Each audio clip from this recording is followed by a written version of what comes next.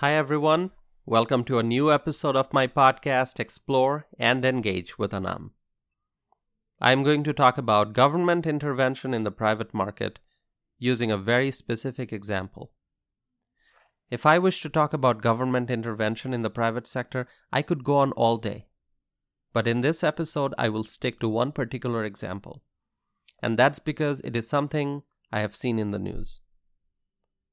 For years, in fact, for decades, the government in general has slowly been increasing its influence in the lives of Americans. And now, it has gotten to the point that government has become so powerful that government officials are trying to dictate what kind of vehicle a person should drive. So let me tell you what I am talking about. Never in my life did I think that the government here in a major American state would try to dictate people about what kind of vehicle should be used for transportation. But here we are. Reportedly, the California Air Resources Board decided that by 2035, all new vehicles in the state would be required to run on electricity. Let me repeat that. The California Air Resources Board decided that by 2035, all new vehicles in the state would be required to run on electricity. This means that the state of California has moved to ban the sale of new gas-only cars by 2035. As a freedom-loving American, I believe that government should not dictate people about whether they should drive electric vehicles or gas-powered ones. I think people should be able to decide what kind of car they want to operate, whether it is now or in 2035. As an American consumer, I have driven gas-powered vehicles and also hybrid vehicle, and I have never driven a fully electric car, but I am not opposed to electric vehicles. Here's my opinion. I don't think that government regulators should impose their choices on people. People should be free to choose what kind of vehicle they want to drive. The government should not try to influence people's behavior for or against a particular type of car. Both gas cars and electric vehicles are legal modes of transportation. Government employees must not spend their time and energy into trying to drive people towards specific products or services, such as electric cars. Let's be very clear. People have different tastes, they have different budgets, they have different lifestyle, they have different needs. There are people who are very comfortable with electric vehicles. I have neighbors who have electric vehicles, and I'm pretty sure they love it. You drive around, you come home, plug in the charger, next morning you're out driving again. That's great. But then there are others who do not like the idea of having an electric vehicle. They love gas engines. They want to drive and then stop for gas.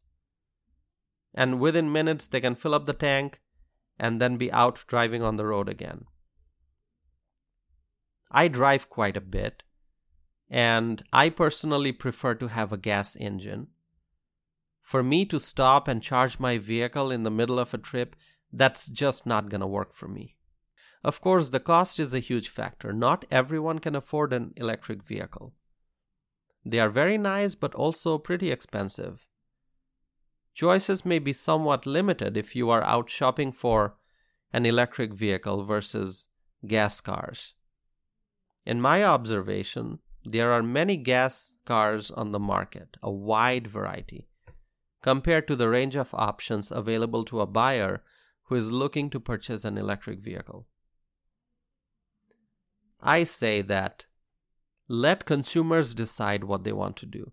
Let manufacturers make gas vehicles, hybrid vehicles, all-electric cars, and let them market and sell their products. Let consumers make the decision about what they want to buy. Let there be competition. The government should not try to influence the market. In this case, the California Air Resources Board is trying to engage in behavior that will favor one type of car over another. and therefore it is going to hurt competition in the private market.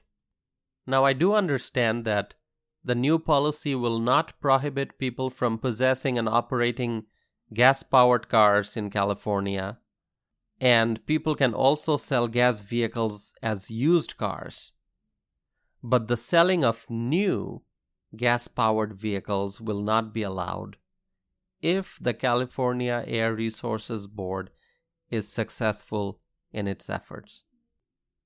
And finally, I think government should not create an adverse business climate by imposing burdensome regulations.